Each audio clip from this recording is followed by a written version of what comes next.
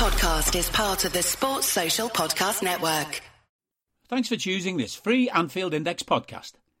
If you'd prefer to listen to this or any of our other shows without adverts, then now's the time to check out Anfield Index Pro. With AI Pro, you can supercharge your entire listening experience. You'll not only get all of our podcasts without the ads, but you'll have them far faster with our Quick Publish feature available exclusively for subscribers. AI Pro also puts you in the heart of our sound studio, with an option to listen to many of our shows live and interact with the podcasters in real time as the shows are recording. Upgrading couldn't be easier. AI Pro is available on all popular podcast platforms, and we have our own apps for Apple and Android. Just head on over to AnfieldIndexPro.com and get started today. Hello and welcome to the King and AI podcast. My name's Kelly Cates and you'll be listening to my dad, Kenny Dalglish, on this podcast and getting his thoughts on football issues about Liverpool, but also about other things as well. And the reason the podcast has come about is because of our family's charity, the Marina Dalglish Appeal, which was set up to raise money to help cancer patients and their families. So if you'd like to support that, that would be fantastic. As much as it's about raising awareness, it is also about the financial support, if possible. If you want to donate, you can go to AnfieldIndex.com/MDA, or you can go to the Marina Dalglish Appeal website to find out a little bit more about the charity and the work that they do. It's worth having a read about. It's a really great charity and it's something that's very close to all our hearts. Enjoy the show. Hello, I'm Eddie Gibbs and welcome to the latest episode of the King and AI podcast here on Anfield Index Pro. As regular listeners will be all too aware, you can now hear Sir Kenny semi-regularly on the Ken 7 podcast channel alongside Gav Jones and son Paul, which is, of course, a production you can also hear simulcast on Anfield Index.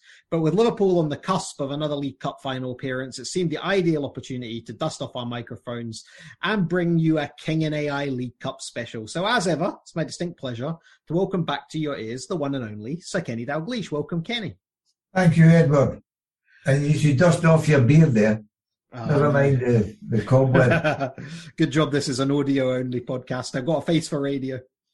Correct. And there's you sitting in your smart suit and everything and showed up as if you thought it was going to be on video. I won't tell people what you're really wearing. And I've been told for this podcast, because it's a League Cup special, I'm at 45, I'm too young to actually be the host of this show. So we brought in a guest host. So this is probably one of the last actions I'm going to have, which is to introduce him. So your guest host tonight is not a new voice to Anfield Index, but he is a new voice to this particular podcast. And it's one that will be distinctly familiar to most. It's the host of our Scouser Tommy's podcast. Big welcome to Mr. Jim Boardman. Thanks, Eddie, and thanks for rubbing that in about age. I'm just hoping that we can remember things at our age about what happened all that time ago now. Well, I think when I asked Kenny to do this one last week, he says, "Oh, there's no chance of that. I forgot everything." So we'll be putting that to the test in a moment. Yes, definitely. Now, before we begin, as always, we need to remind everyone that what Kelly Cates said at the top of the show there is that this show is done to raise awareness and funds, hopefully, for the Marina Dalglish Appeal. It's something that we've been doing in the 3 or 4 years that this podcast's been running, and we thank everyone for those donations. But it's still as important as ever in this time of pandemics and strain on the National Health Service to try and do your bit if you can for the Marina Dalglish Appeal. And if you can pledge anything you can, no matter how big or small, they do have a regular option if you want to make a monthly donation. It's AnfieldIndex.com/MDA, and we really appreciate, as ever, anything anyone can do to help raise funds for this marvellous cause. It's something I would think, Kenny, that Marina will be getting right back into now that the boundaries and the rules are all starting to lapse. She'll be really focused on what she can do with this charity in the coming year. Well, we have a wee place where the patients can go and sit round and chew the fat round the table, have a sandwich and a cup of tea. I think it's tea anyway. At Larks, so that's been reopened within the last month or so, and the women are loving it. So, and we had a fundraiser, the ball, a week past on Saturday there. So, going to the game on the Sunday was a bit of hard work. 12 o'clock kickoff. Oh. I think we should just have turned up with our evening suits on instead of the club suits. By the way, it was a bit hard. And everybody made it, by the way, that was at the ball. Wow, that's good going. Apart from the ladies, obviously. And did you go direct? Did you go direct from the ball to the ground? Yeah. I had to sleep first. Oh, right, okay. Oh, that's what I was trying to get at. Did everyone just forget about the sleep and just go straight from the ball to the ground? Yeah. Well, let's hand you over to Jim Boardman then, and we'll take a deep dive on all things Kenny Dalglish and all things League Cup. My first memory of the League Cup was the 1986 season, Kenny, which didn't quite come off. And when we spoke about that last week, you remember that another regular on this channel, Jan Molby, he can have the blame for that one. So we'll see if we can get that. And I'm twisting the words there. Jan missed a penalty, which was obviously very rare. Yes. Well, it was you that apportioned blame to Jan. Well, I wouldn't be surprised if Eddie's still sort of been holding that grudge all these years, but maybe he'll let it go because of all the other stuff Jan did for us. But of course, the reason we've got the King on to talk about the League Cup, I think, is because he's probably the person who's been involved most of all in it for us as a club. The first final we had didn't go so well, which was just in Kenny's first season. And it's mad to think with all the trophies that Liverpool had won that it wasn't until then that we ever had our first ever League Cup final. Of course, things went better after that. And it's fair to say that Kenny's actually been involved in more of our wins than he hasn't, more of our final wins than he hadn't. But that first season, Kenny, you might remember that sort of ended well in lots of other ways, but as far as the League Cup was concerned, it was a team I think that was going to start being a bit of a bogey team for us, Nottingham Forest, that did for us in the 78 final. I don't think they were a bogey team. I think they were a really good team. Yeah. And that was they went on to win the league title that year as well. We finished second that year to them. But Cloughie did a fantastic job there. I mean, it's magnificent when you think what he had at his disposal, and I mean financially, and how well he did and how well he organised them. And they had a set way of playing, and we found it a little bit difficult to break them down. And then when they won the league at the end of that year, we won the European Cup. Coincidentally, we played each other in the first round because there was only one team from each country allowed. Yes, yeah. So they had a bit of a problem. And obviously they beat us in that as well. Yeah, and they were definitely the team to beat. And it seems strange to talk about them as a team like that now because they're definitely not in that same sort of level in this day and age. They didn't have the staying power. And I think that's something about Liverpool. Although Liverpool have had a couple of barren years in recent times, it feels like right now we're back to where we used to be. But where we used to be was winning trophies, and so that final, there were so many games on. Would you say that in those days that the League Cup was maybe not as important as the other trophies, the way sometimes it is nowadays? Or would you say that, in the dressing room, it was considered as big a game as any other? I think it was always important because I think it's important, in my mind anyway. The people that come along and support Liverpool now invariably were taken to Anfield with their dad. And their dad got them into the ground, got them in and around the place. They got a feel-good factor about it. They got trips to Wembley. The dad was telling them about their trips to Wembley, or maybe their granddad. Then they were growing up, and I thought it was brilliant that they themselves have a story to tell for their kids. Yeah. Unfortunately, at the moment, because of the way the season tickets are going and the demand for them, it's not a great time for parents to be able to take their sons to matches too easily. So we have to get something that's happening that was bringing an interest in. And I thought trips to Wembley was as good a way of any of doing that. And every time we go to Wembley, we tried our best. Or as it started to become known through the 80s, Anfield South.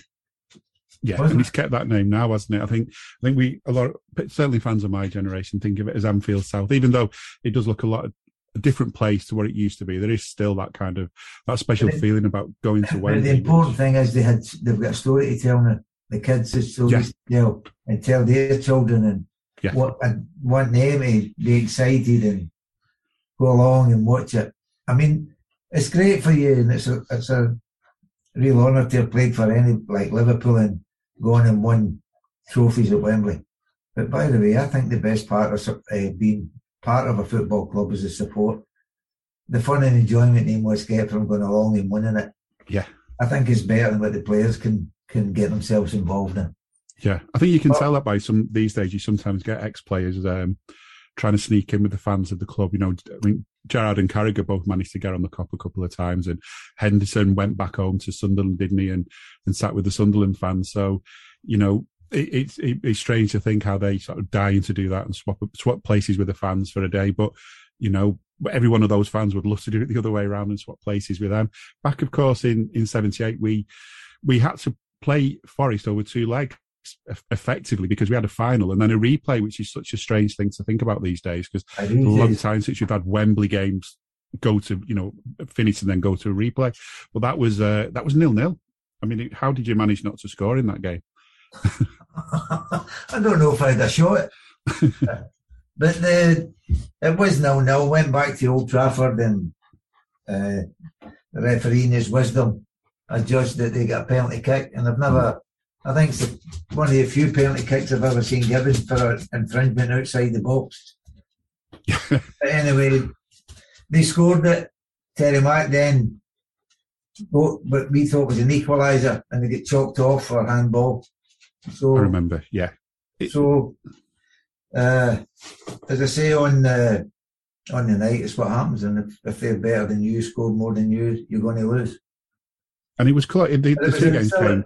Although you say it might be the weaker of the 3 tournaments that we were playing in, the league, the FA Cup, in front of it, it still doesn't matter. If you're playing, you still want to win.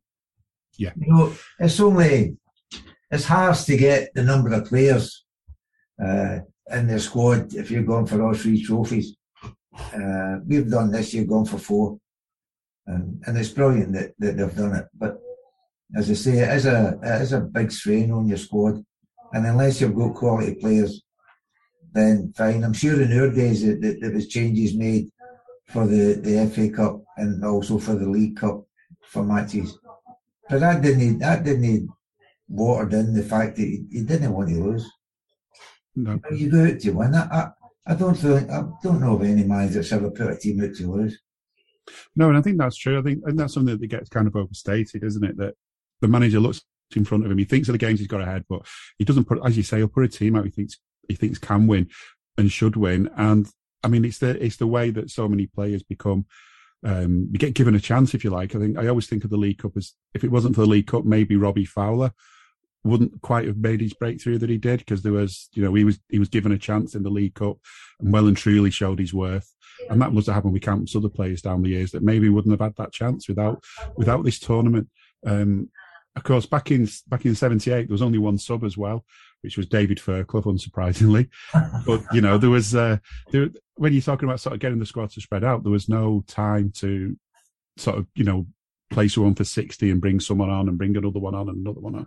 You know, it was a case of tactical or injury changes, you know, and more often than not, it was injury changes that you'd need. Do you sort of remember some of the opposition players that in that tie were quite sort of well-known older players, the likes of Peter Withe and Viv Anderson, you know, players we've all heard of that came through, Larry Lloyd, a familiar name to Liverpool fans. Yeah. But in goal, of course, was Chris Woods, a youngster. Okay.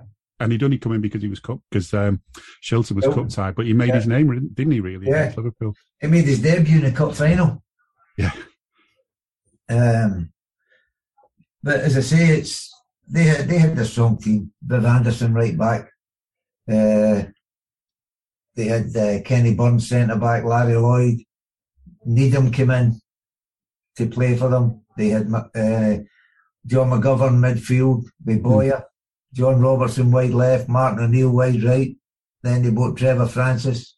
Of course. Woodcock and Bittles up front. It wasn't a bad side. No, it wasn't. And I think that's the thing to remember, is that, you know, people kind of talk about days gone by as if Liverpool dominated everything, but Liverpool only dominated games because of when they played well and because they did the homework and because the players put everything in. and because of all the determination, all the preparation. And I think that paid off for Liverpool, though. I think, let's get that bad memory out of the way and move forward a little bit to 1981. And although we'd sort of been beaten by Forest in 80 as well, finally in 1981 we got to the final, and it was the one where we won. But again, it went to a replay, and that was a game against West Ham. So it started off with 1-1 at Wembley, and then of course it went to a replay. It was after extra time as well at Wembley. Yeah. Of course, scored with a penalty kick. Yeah, and it's amazing because it's like 118 minutes Liverpool went in front through Alan Kennedy, and then Ray Stewart, as you say, equalised 2 minutes later. So almost 2 hours of football, and it all happens at the end. Well, that's what it was condensed into. But also, it was a start of Rushy. Rushy was just starting to play in the first team at that time as well. He played in both games. And strangely enough, he never scored. He made up for it in the rest of the games afterwards, mind you, but he never scored. But he was, especially the replay, he was brilliant in the game. Unlucky not to score. But as for us, it was, as I say, another trek down to Villa Park to play. We went one behind. Goddard scored for them first. Yeah. They were 1-up. And then we scored 2 goals. The two jocks scored a couple of goals. Yes, I believe so. Yeah, yes. Two Scottish guys. There's this guy, Alan Hansen, and he scored the second, and someone called Kenny Dalglish, 25 minutes in. It was right, but we're proud to be Scottish, but we also don't mind sharing. So we shared really well with everybody. It was. I mean, there was the spine of this Liverpool team was of course you two. And do you remember much about the goals? Do you remember much about how they came about? Terry Mack chipped one over, sort of just on the left-hand post as the goalkeeper's post, and came over and I took it in the volley and turned it in. Big Al took a header for a corner. I think it was the first time I ever got a header at an attacking corner. It took a corner and it went in, and that was us 2-1 up after being a goal down. And Rushy was brilliant that night. And that was all within half an hour. But I think Rushy, as you say, he's starting to make a name for himself at this point. And again, I mean, it's a big stage, isn't it? Even though it had moved to Villa Park for the replay, it's still a big stage. And I think it's a massive game. The attendance was 36,000, which I'm not sure is a bad attendance at all for a game in the midweek. At that time, when so soon after the final as well, because there wouldn't have been any time between the two games really. No, probably Saturday, Wednesday. Yeah. That I'm sure it was. I'll double check in a sec. John Lyle was the West Ham manager. When you look back at the attendances, even at Anfield, very seldom it was full. Mm-hmm. Yeah. Very seldom, especially on the midweeks. And nowadays, Jesus, you couldn't climb in, could you? No. You couldn't scale the wall to get into a game. It's they could add more and more tiers, couldn't they, to Anfield, and feels like we'd still fill them. Every single. We don't want tears. We don't want to see anybody crying. Plus, if you've ever been at the top of the stand, you can't really. The pitch is so far away, but you get a great view. You get to see how the players are lining up, which was kind of how Wembley was, though, as well, wasn't it? Wembley was this massive place, and it was that big day out, and everyone crammed together to enjoy a game of footy. Looking at the lineup against us that day: Phil Parkes, Jimmy Neighbour, Ray Stewart, Paul Goddard, Frank Lampard, David Cross, Billy Bonds, Trevor Brooking, Alvin Martin, Jeff Pike, Alan Devonshire. That's the lineup I've got here. But the Liverpool side was, of course, Mr. Reliable in goal, Ray Clements, Neil and Kennedy as the fullbacks, Thompson, Phil, and Jockey, of course, as the centre backs. Graham Souness, Terry Mack, Ray Kennedy, Rushy, myself. And we need somebody wide right. Sammy Lee. Yeah. And I think these are the players that myself as a fan at that time, watching these players come through, and you kind of look at the lineups as they go along. There's some familiar names, but there was always a sort of constant improvement, wasn't there? Bob, of course, was the manager, and he'd be constantly just looking at how to improve, and maybe other players would move on and bring players in and give players the chances, like Ian Rush. Well, yeah, they always they always tried at the end of the season, if they had some money, to bring in someone who they thought might be an opportunity for him there. It might be a chance for them to get somebody a little bit cheaper than what maybe the established players would be, and hope that by the time they worked on them in a year or two, they'd be top notch. Well, certainly Russia never let them down on that case. They've not got everyone right, but by the way, I think he more than made up for the mistakes that anybody else made. Definitely. And we got him for a song as well, didn't we? Just from down the road. And just going through now, looking through how that game as well. I mean, the average age of the Liverpool starting line, it was 27, which nowadays people say everyone's sort of getting towards the end of the careers at 27, but I'd say everyone's getting into the peak at that time. And that kind of proved it with the lineup we had. But 1981, that was actually Liverpool's first win.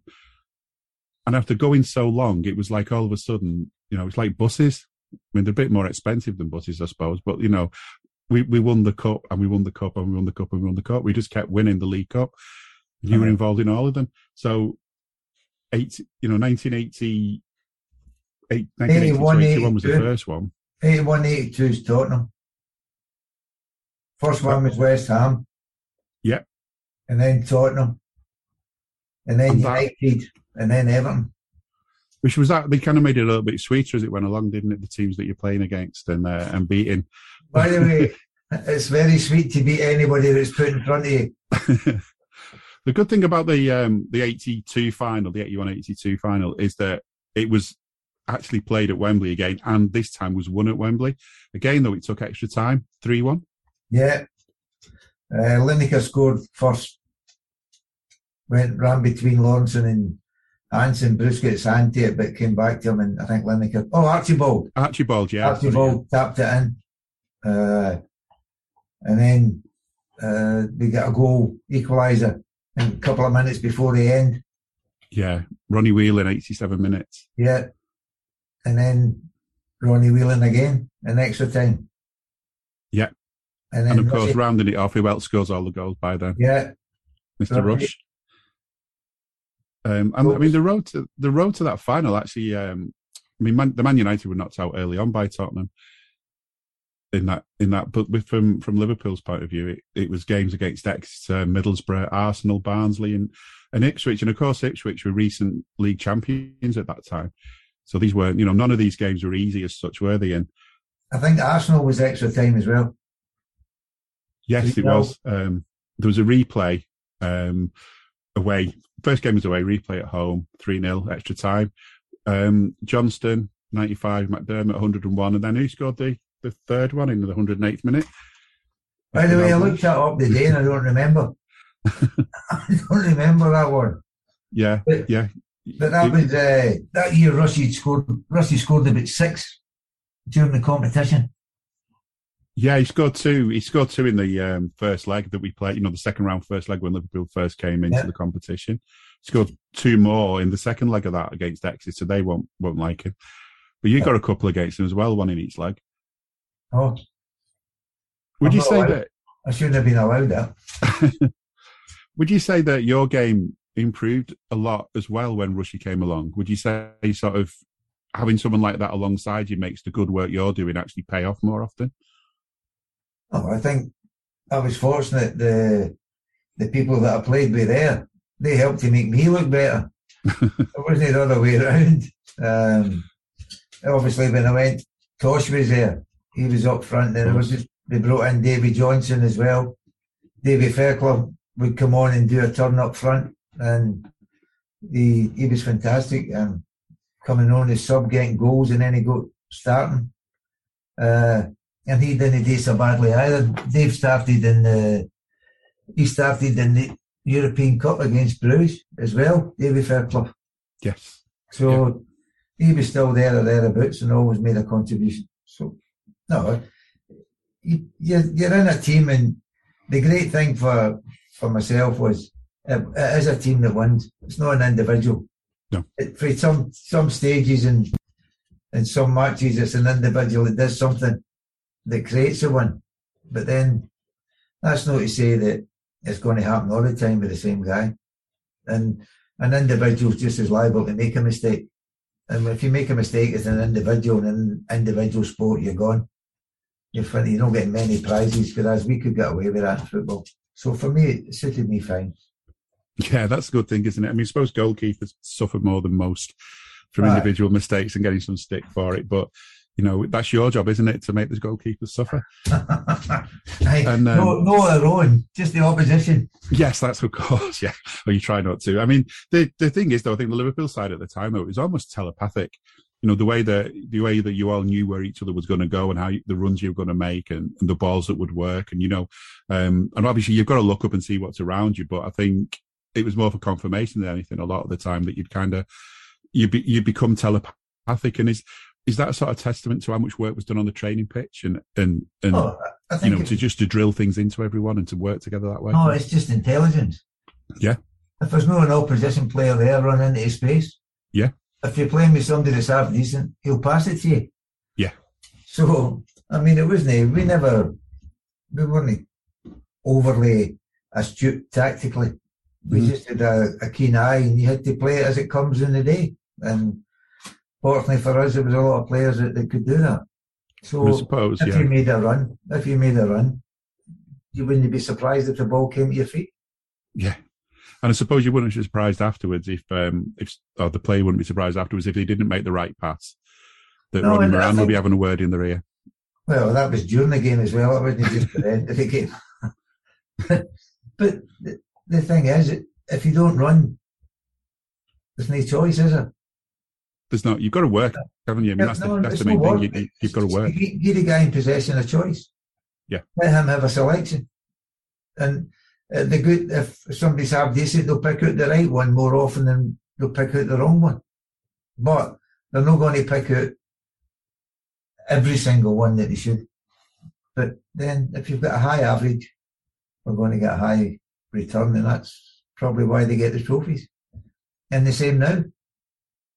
Yes, of course. The movement, development of the players is fantastic. And if you there's Diaz just come in and he looks as if he's been there for ages. He does, yeah. His movement's brilliant. So it's great that they can see that. And when they say that he doesn't speak English as well, I mean, I know a lot of the players don't just speak English, but, you know, he's communicating with his football, isn't he? Yeah, you don't need to speak English. You don't. Yeah. If I've got the ball, you don't need to tell me where you're running, just run. Yeah, exactly. Yeah. I mean, there's plenty of times when you do see players holding the hand up to say, why haven't you seen me? I'm over here on the wing in loads of space. But, yeah, I think that's the thing, though. That's the key. I mean, with Liverpool, it generally did look telepathic. But as you say, it's just about knowing how to play the game, isn't it? I mean, the lineup we had in that Wembley final against Spurs, the likes of people we've already mentioned, like Neil and Kennedy, but Matt Lawrenson was involved by now. Yeah. Bunny Whelan, of course, was involved because we've mentioned him. And we had Terry McDermott, Graham Souness, Sammy Lee again. You know, there was still a game, sort of, although it's much the same team. We had a different goalkeeper by now, of course. Bruce Grobbelaar had come along. Yeah. I mean, that was always one that I think at the time there were a lot of sort of question marks about him. The goalkeeper that we sold was the one against us. Of course, yes. Yeah. Someone that you'd made a fool of as a Scotland player one time as well, hadn't you? No. That's not a nice way to put it. But that's no respectful. He made a fool of himself. Yeah. But I mean, that was such a rare thing, wasn't it? It was going to be against someone like you. He was so steady for Liverpool. It was he was a good person in and around off the pitch as well, in and around the dressing room, and for us it was obviously great sympathy for anybody that passes away, but he's been out for such a long time, and he's such a great servant to Liverpool, and obviously Tottenham when he went there as well, England. Yeah. And I don't have much sympathy for an English goalkeeper if he lets one in, especially against Scotland. But you would have a wee bit of sympathy for him. Yeah. I mean, the biggest sympathy for him, I think, was that, I don't know, I always thought he was better than Peter Shilton. He should have been getting more of the England games, and I'm not biased, obviously. That's all. Well, he might have thought that day at Hampden at Wembley, 2 years in a row. Yeah, and that was, of course, that was well. I mean, that was another different thing that maybe sort of younger fans won't realise is that all the sort of home internationals played each other all the time. It was every season there'd be England-Scotland games, England-Wales games, and so on. They crammed it into a week at the end of the season. Yeah. Before they used to do it during the season, occasionally, I think. But yeah, it's a shame they don't get to witness the Scotland-England games as often. I mean, I know they've clashed a couple of times in recent years, and the Europa Cup or whatever they call it. They've clashed a few times in that, but it's by the way, when you get them every year, it's not an important competition, but dear me, it's not half an important game for everybody. Yeah. Yeah, there's so much pride at stake, isn't there, when it gets to that kind of game? And again, that's like we said about the League Cup. I mean, the fans were travelling down in the hordes. And I think 81, 82, it's starting to be called the Milk Cup, wasn't it? Because it's the cup that keeps changing its name. And I'm pretty sure that was maybe it was that season or the season after we ended up lifting 2 trophies because they gave us the Milk Cup and they gave us the actual League Cup itself. Yeah. 82, 83 was the one I remember really well. I think almost as recent enough for Eddie to remember this one. And that was the game, another one that was played and finished at Wembley, and another one that went to extra time. 99,000 people saw Liverpool beat Man United 2-1 after extra time. And Mr. Whelan was the one with the winner again. They came from behind again. Norman Whiteside scored a really good goal, turned edge of the box and slotted it past Bruce. And as you said, Alan Kennedy popped up with a 30-yarder. Yeah. Across Gary, what was his name? Gary Bailey. Smashed one across the face of him into the net. The boy's got a good record in cup finals. He loves the goal, doesn't he? He loves scoring finals. Barney Rubber. No, it's a bigger target to hit than one of your own players, isn't it? So he found it easy. He definitely knows where the goal is in a final. And again, I mean that team is still very sort of similar to the ones we've mentioned before. But one new face that had come in is Craig Johnston, who I think was definitely a hard-working player for Liverpool, and maybe his career ended a bit early for obvious, for family reasons. He didn't play on as long as he maybe could have done. But he was another good find, but all the way from Australia. Well, he came from Middlesbrough. That's far away as well, isn't it? Aye. Australia's closer. But he came in, and that might have been his first season, was it? I think it would have been, yeah, around that time. Yeah. And that he actually got better the longer he was there. Yeah. His confidence went up and up, didn't it? 85, 86, it was brilliant. Yeah. Yeah, I think his confidence went up each year. He was one of those players that you saw when you're waiting for the lineup before a game. You're not one of the players that you want to see he's missing, but then again, there were so many in that team that we felt that way about. And of course, this game was like, as I say, not quite 100,000 people went down, and they would have all come from the northwest, and it went on quite well. I mean, I don't remember there being any particular trouble on the terraces. I think most fans just there to watch the game and just to shout at each other without actually, there's no nastiness from my own memories of that game. But Norman Whiteside was obviously one of their stars. But at the time, of course, I don't know what your own memories of it were, but around that time, Manchester United fans were going around telling everyone how great a team they were. But for someone like me, I didn't remember them being great as such because they'd not really won much in my lifetime. It had all happened sort of when I was younger, before I was born, or when I was really young. And of course, at this time, they were still making out they were this great team. But, it was up to someone like Liverpool to come along and say, well, you're not quite as great as us right now. And this was an example of that. Well, they weren't a bad team. No. They weren't a bad team. And it doesn't matter. It'd be the same for, I'm sure, Liverpool's spells as well when people are saying they're a great team, but they're not winning anything. Mm-hmm. Yeah. And you've got a great team wins things. And certainly for us, we had through Bob then passed on to Joe. It was the success in the 80s was unbelievable for us. So we were, as I say, at that time we were probably a lot better than them. But it gives them an opportunity on the pitch to prove you wrong, and it's the only place they can do it. And he's having that hunger, isn't it, to turn that, that game was 1-0, 15 minutes to go, and yet again up we come with a goal, and then have the hunger to go on and win. And would you say that, I mean, I've heard this said, I mean, even heard it said about Manchester United when they were winning things, that once you've won a trophy, the hunger to win the next one gets greater and greater. Once you know what it feels like to win a trophy, there's even more determination to try and win the next one. Yeah. Well, the most important one's the next one. You've got your reward for the one you've just won. You've got your medals, you've got your celebrations, you've had a great night out, and you feel rewarded. And if you're fortunate, you get a tour of the city as well, if you can fit it in. So the next one, if you've enjoyed it, go back and do it again, because the next one will be even better. When you mention celebrations, are there any particular celebration stories that maybe now can be told, but maybe couldn't have been told at the time, or was everybody really well behaved? No, I think they were maybe too much liberation. They can't remember. Bob Paisley said he never had a drink after Rome. He just wanted to get drunk in the atmosphere.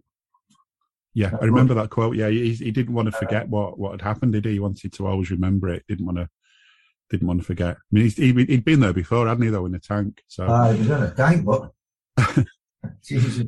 No, so everybody celebrated in their own way.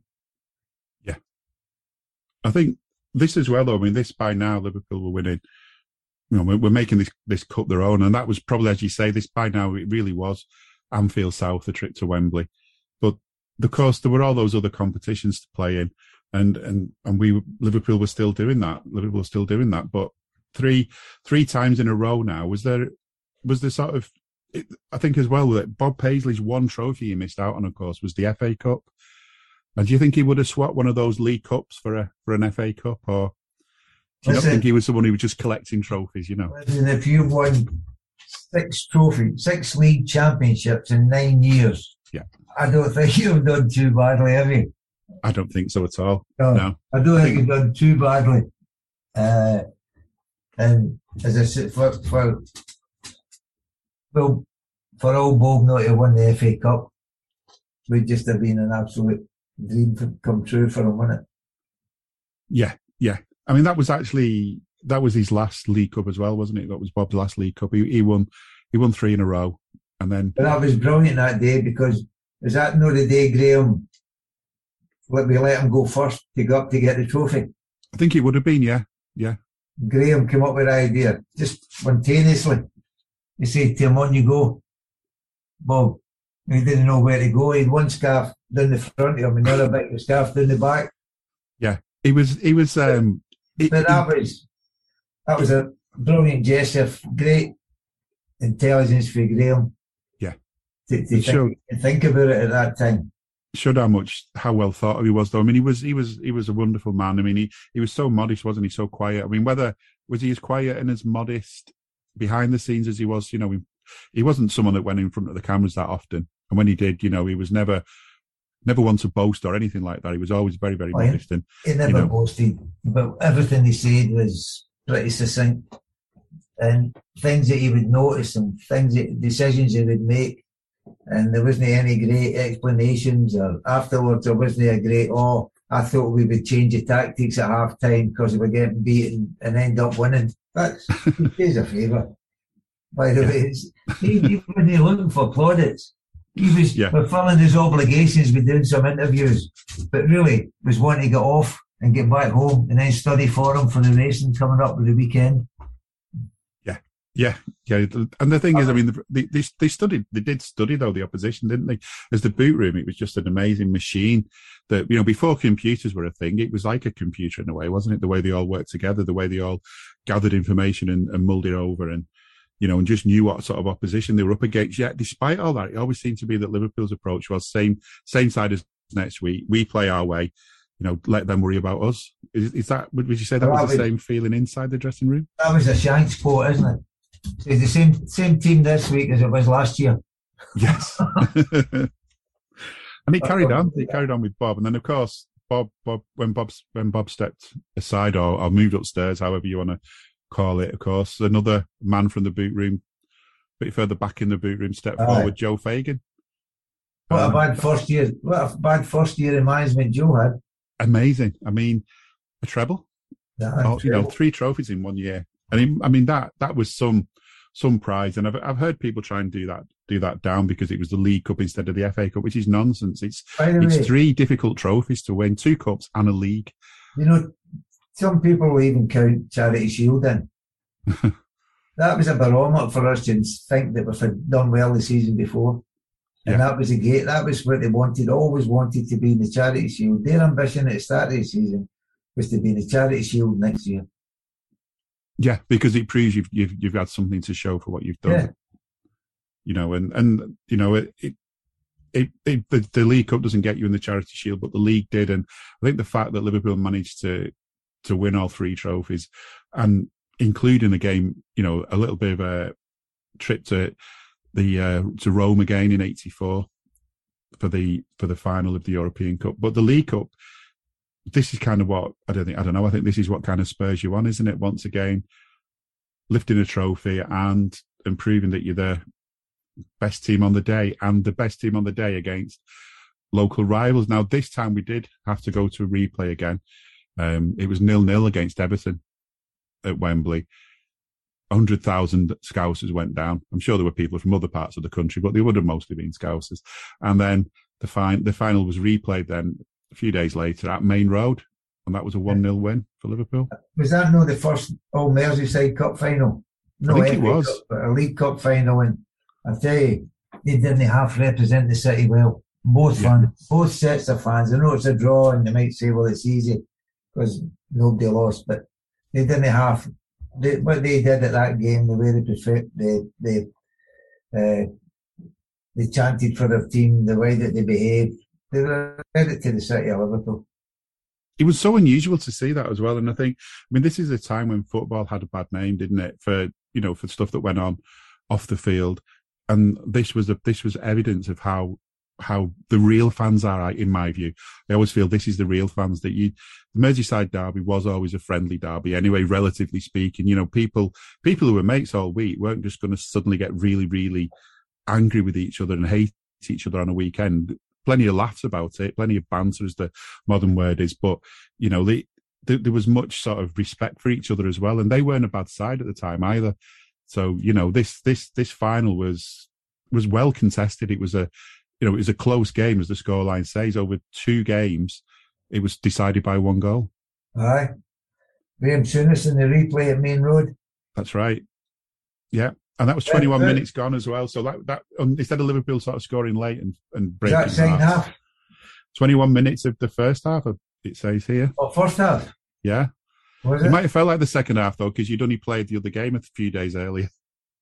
Well, I think that would be the only time he's ever scored a goal for that distance with his left foot. Is that right? I hope people watching this can try and dig out the clips of these goals as well on YouTube, because, it's all well and good us talking about them, but the best way to see these goals is with your own eyes, isn't it? But you can't explain a goal. No. Can you? You can't explain it. You're better seeing it. And if you do start to try and explain it, you'll embarrass yourself.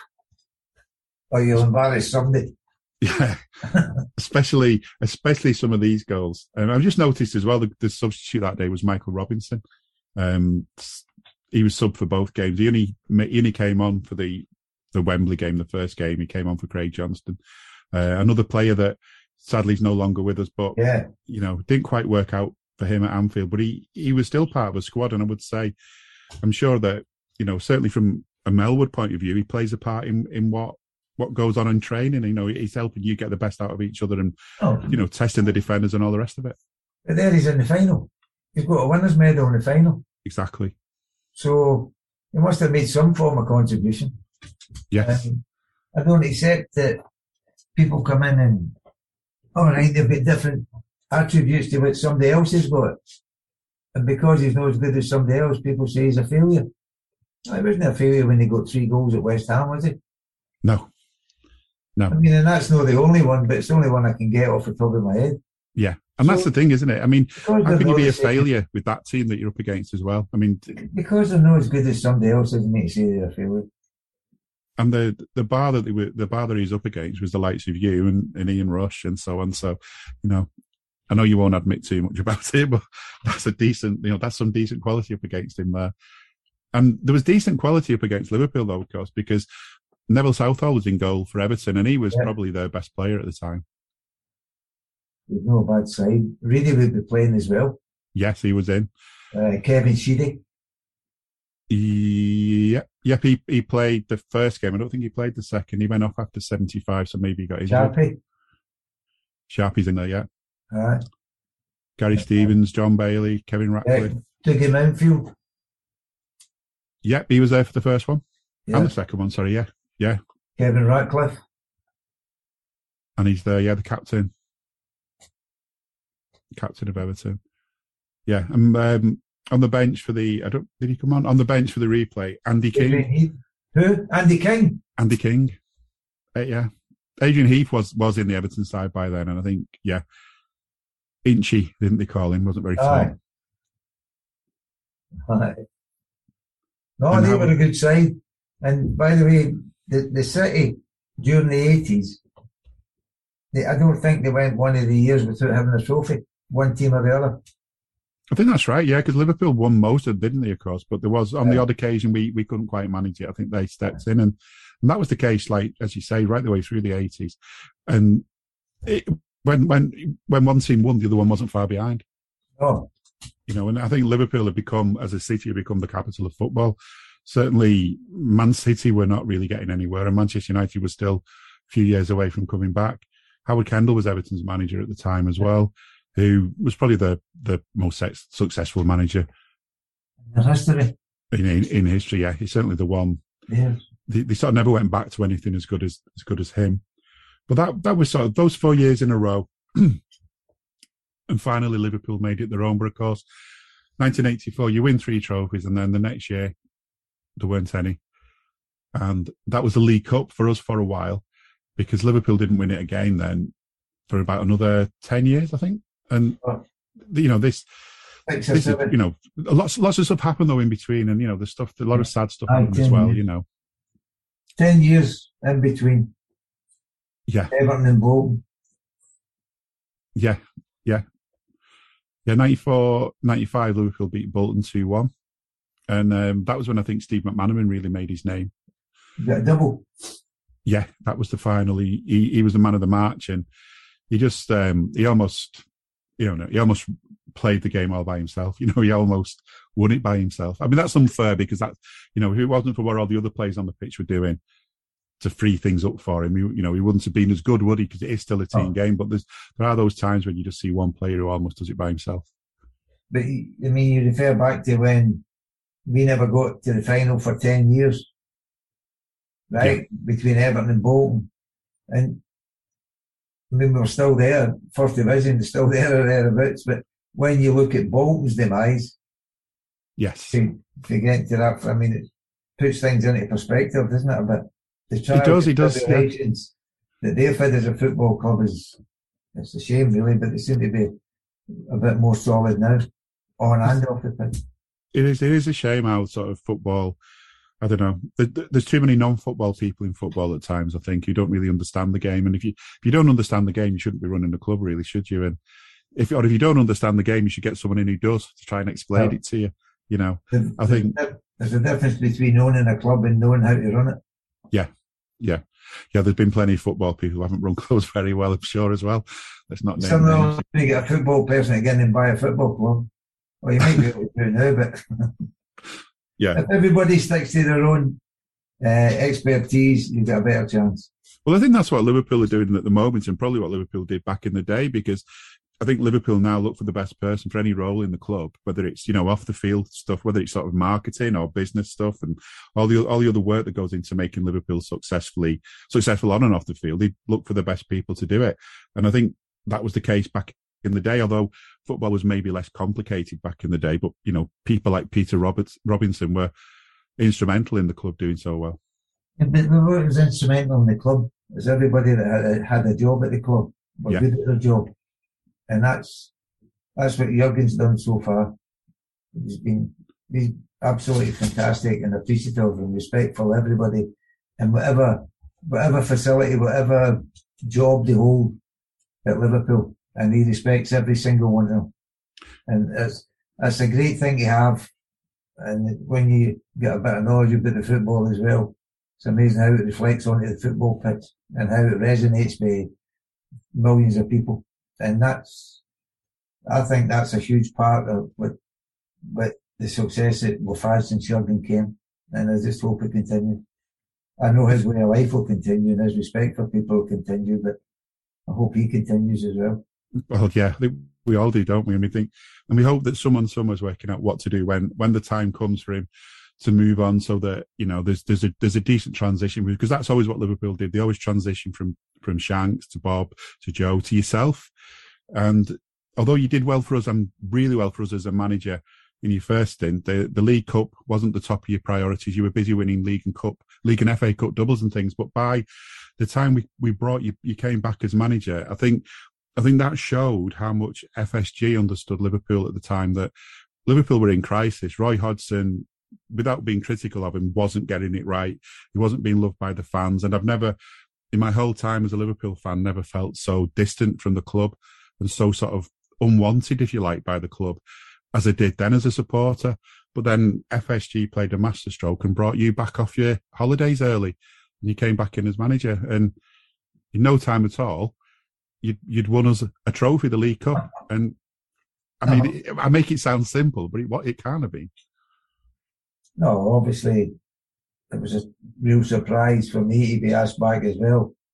I've known Roy a long time, and he's a very good guy, and he's also very well respected in the footballing world.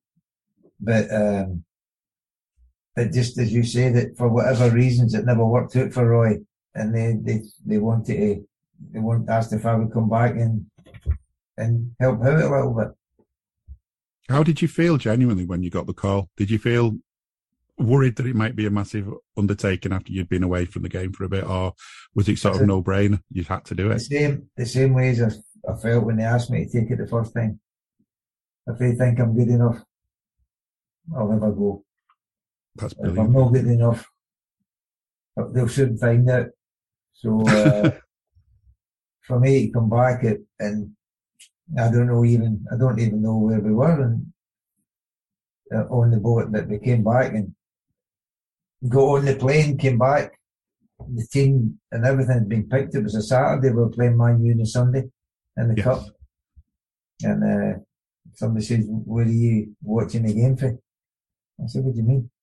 I said, if I'm in here with yourself, I'm beside you. I'm standing beside you. I'm not going to walk away and go up in the stand and pretend, I never did anything to approach us or to affect this game.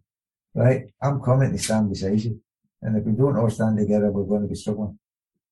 I think that's brilliant. And I think the sight of you there just gave Liverpool fans a lift. You know, I mean, it gave me a lift as well, by the way. We're never quiet. Liverpool fans are never quiet, even especially at Old Trafford. No. We usually seem to be the loudest fans there for some reason. But I think that day there was even more noise. And I think I always remember that you had the long coat on as well, which was almost one of your trademarks from your first stint, to have the long. It wasn't long. It was only, just covered your bum. It wasn't long. That was, but it was warm. It was murder when you go to Wembley in the summer, by the way. You had to wear that. Yeah, you got to wear what you're told to wear. I think. Oh, wear superstition. Yeah. It's not touch wood. Well, if that's your outfit, you wear it, don't you? Yes, of course, that's right. Yes, superstition. I mean, there's so many superstitions. I mean, looking at the team we had that day against Cardiff, it was in that League Cup final. Pepe Reina in goal was full of mad superstition. Something about he had to fill his petrol tank right up before any game, even if it was already full. He'd be at the petrol station clicking away so he knew it was full. Otherwise, he couldn't play the game. There must be so many of those superstitions amongst the players. Well, yeah, but sometimes it's I don't know if it's a superstition or a preparation. Yeah. Yeah.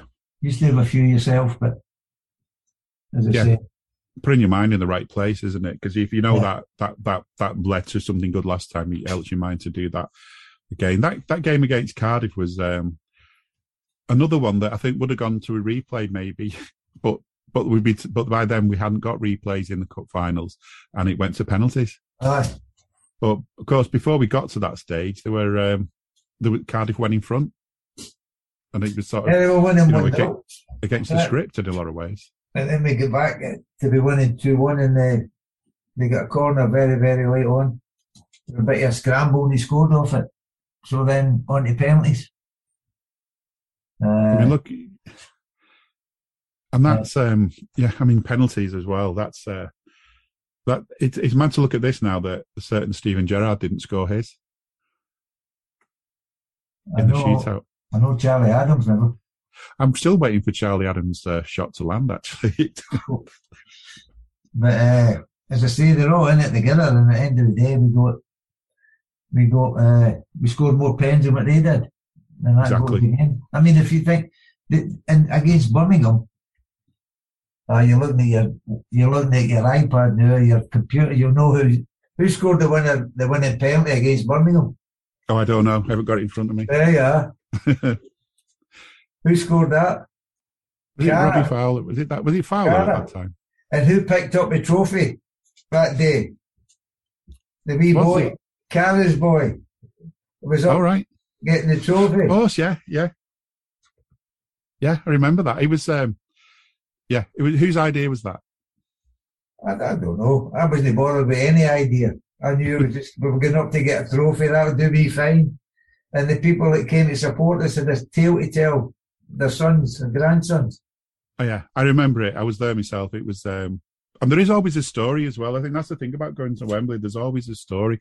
There's so many stories about the coach broke down, or you got lost, or something like that, or you realised you couldn't find your tickets, or something stupid.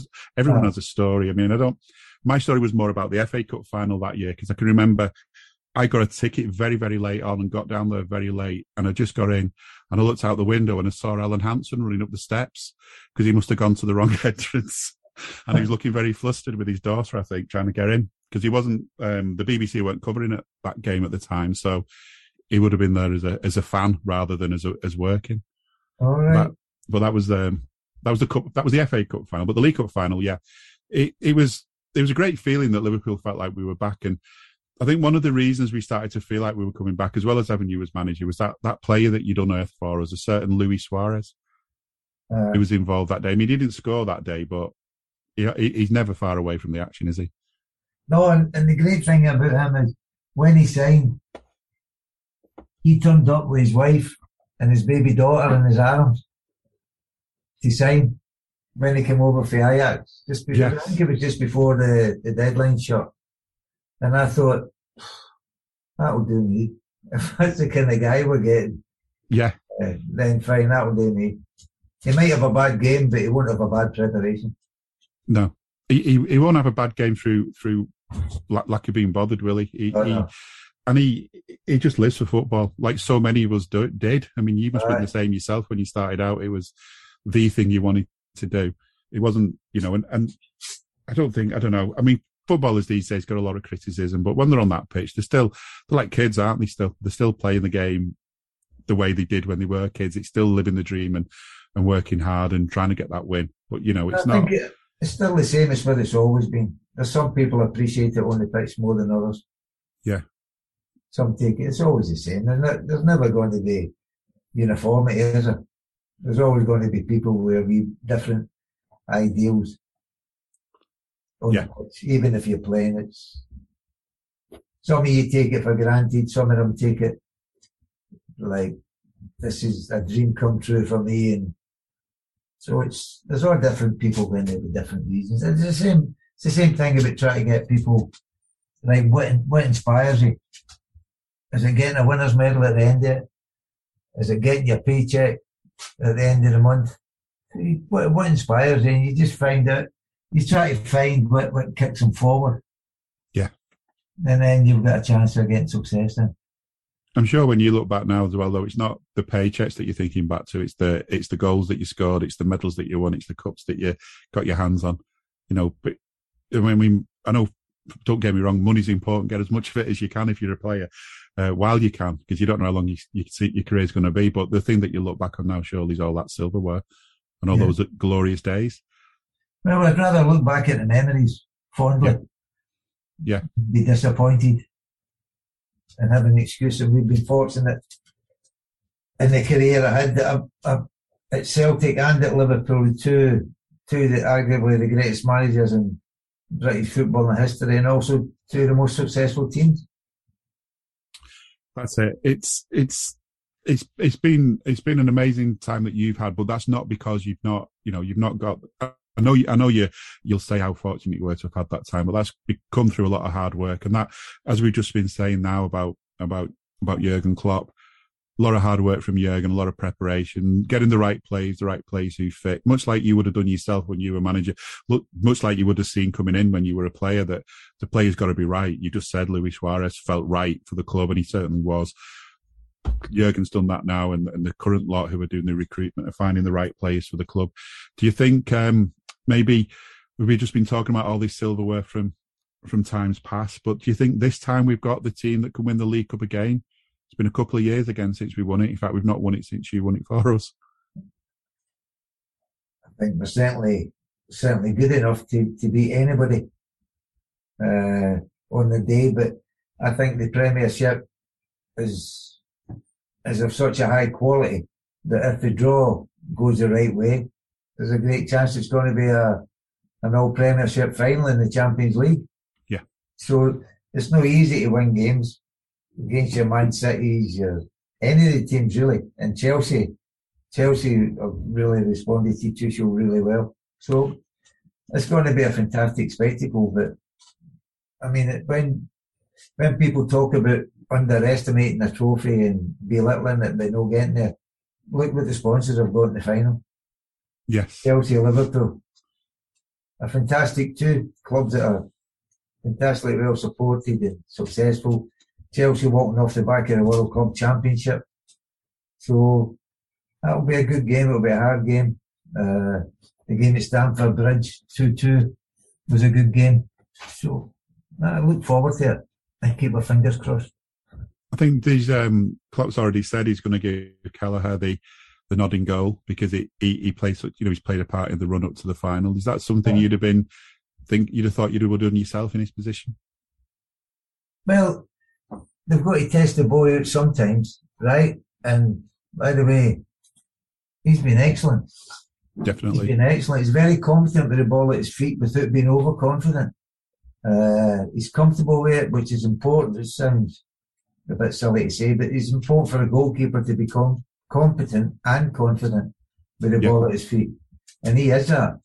So, and by the way, he's really good at saving penalties. Yes, and it might come to that as well. And I said before it, the young boy, I said, he's brilliant at saving penalties. And he saved one. So, yeah. He's, that's, people have their own ways of working. I mean, we played you mentioned the FA Cup the same year as we won the League Cup. But I think that year we were doing it with our choice goalie for the semi-final. Brad Jones played in goal.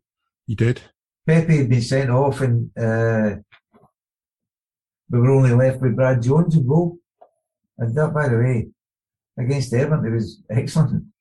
I remember, yeah. He didn't have a lot to do, but the last minute he came to pick a cross out of the sky. He just broke the momentum. And that's the thing, isn't it? Sometimes as a Liverpool player, as a keeper, you sat there doing nothing for 87 minutes, but then you've got to keep your focus, haven't you? Keep your concentration. Well, and, I mean, Alisson's brilliant. When you get through one against when he's in goal, you must look up and think, well, yes. I can't get this past him here. Look at the size of him. Yes. And his agility as well. And His distribution's fantastic. Just pick it up. There you are. On you go. But I think he can score as well. Eh? He can score goals as well. Great in the air. So, but he's unorthodox, I think, as well. I think that's the other thing. When players are come running at him, I mean, maybe with some keepers, you can have a guess about what they're going to do, but with him, you're not really sure. Is he going to come out? Is he going to come all the way out the box? He'll do what he wants to do, what he thinks will work, and that makes such a difference. Well, it makes you think when you go through. Yes. Yeah, and that's, of course, what starts bringing doubts in players' minds, and certainly the less confident ones will start second-guessing, and before you know it, he's got the ball and he's got it at the end for an assist. Just briefly, the League Cup is an important cup, and I think we've made that clear tonight when we've talked about all the times we've won it. But, of course, I think if you were asked which one trophy would you like to win this season, it might not be the first one you picked. So, but from Liverpool's point of view, they're still in all the cups. So, is it going to be difficult to end the season winning all the games, or do you think it's going to be, because practically every game is going to be like a cup final, it's just going to be something that these players are going to rise to? Well, the only difference between City and ourselves is we've got a cup final coming up. So it's only really one more game as it stands, isn't it? They get knocked out the League Cup a couple of rounds ago. So we've only the difference between when they get knocked out and when we. If they're going for 3, we're going for 4. So the difference in the games they played the League Cup isn't much, is it? No. You can get along with that. Definitely. By the way, he'd love to have the choice every year. So, listen, Man City are a great team, but so are we. So we get ourselves back. Somebody's done us a favour. Spurs have done us a favour winning the game. It's up to us to try and do our side of the bargain there, and that's to win as many games as we can. I'm sure there'll be twists and turns, won't there, on the way? Well, I hope they sort of twist their side. Yes. And I hope we get a turn. Definitely. But for us, it's we've got one game with Chelsea, which isn't going to be an easy game either. No. You're in pole position in the Champions League, 2-0 up. Depends who you get in the draw. And the FA Cup, well, we've got Norwich back again in the FA Cup, and I don't mean to say it, but I don't like it when you play them in the league and play them in the cup as close proximity like that. Yeah. Because usually you win one and lose one.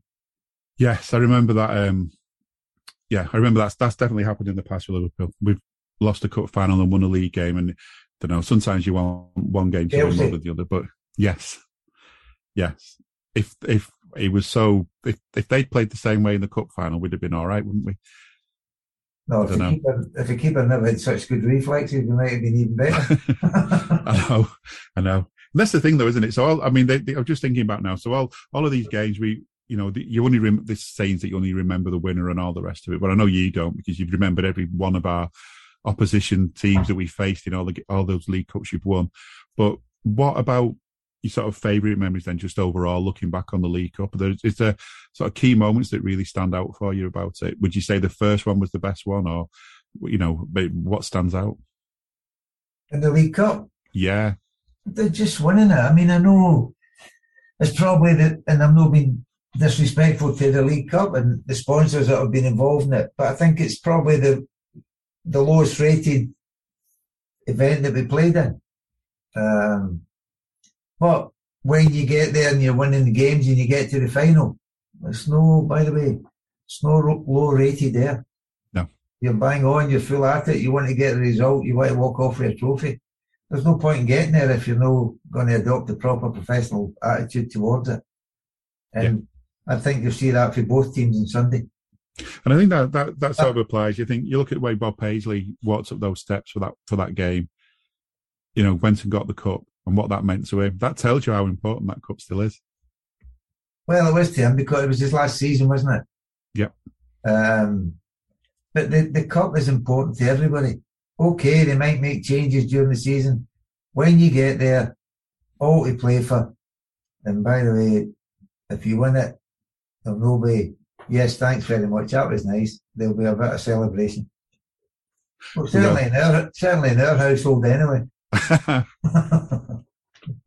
Any predictions then for the final about how it's going to go? Do you think it's going to be close? Do you think it could go to pens?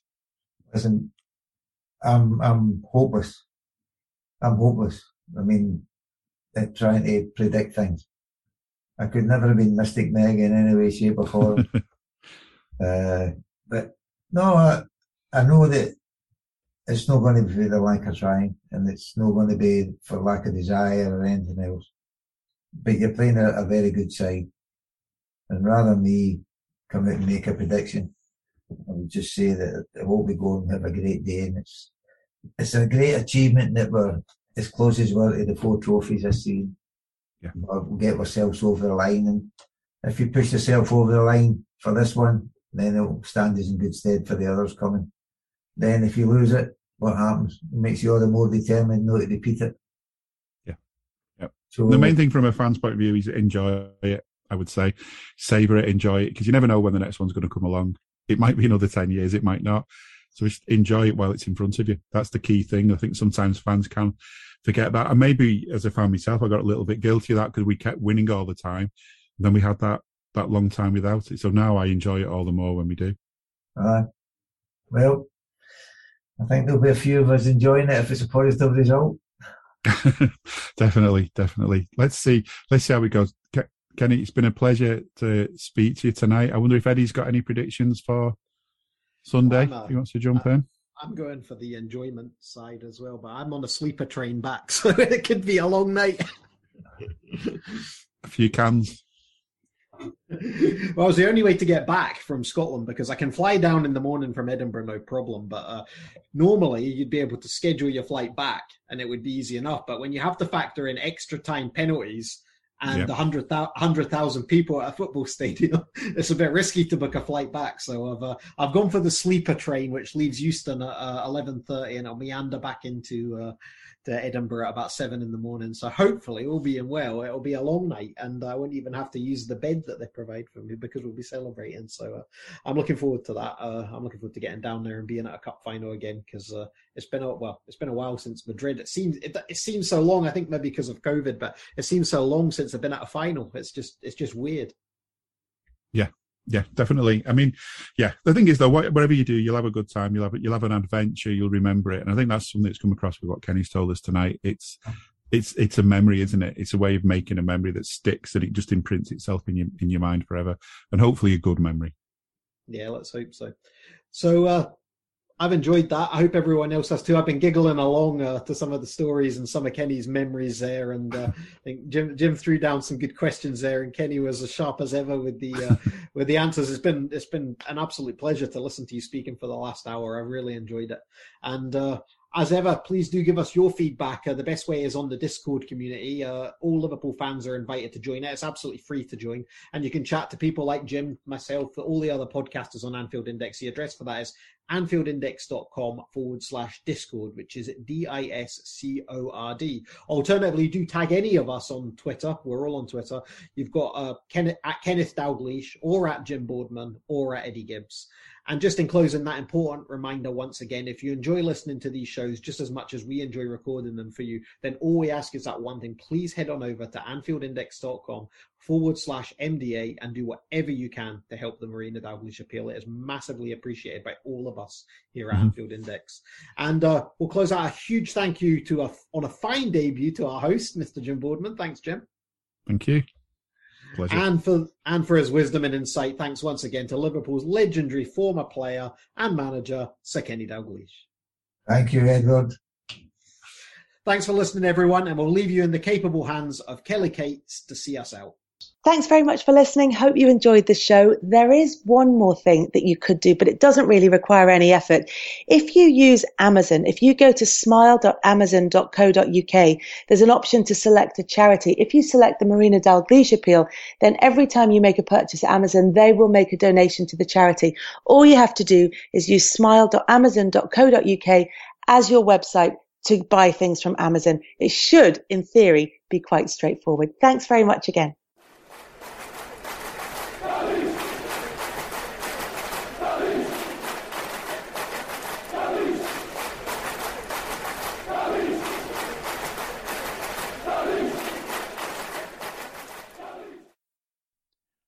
We hope you enjoyed listening to this Anfield Index show.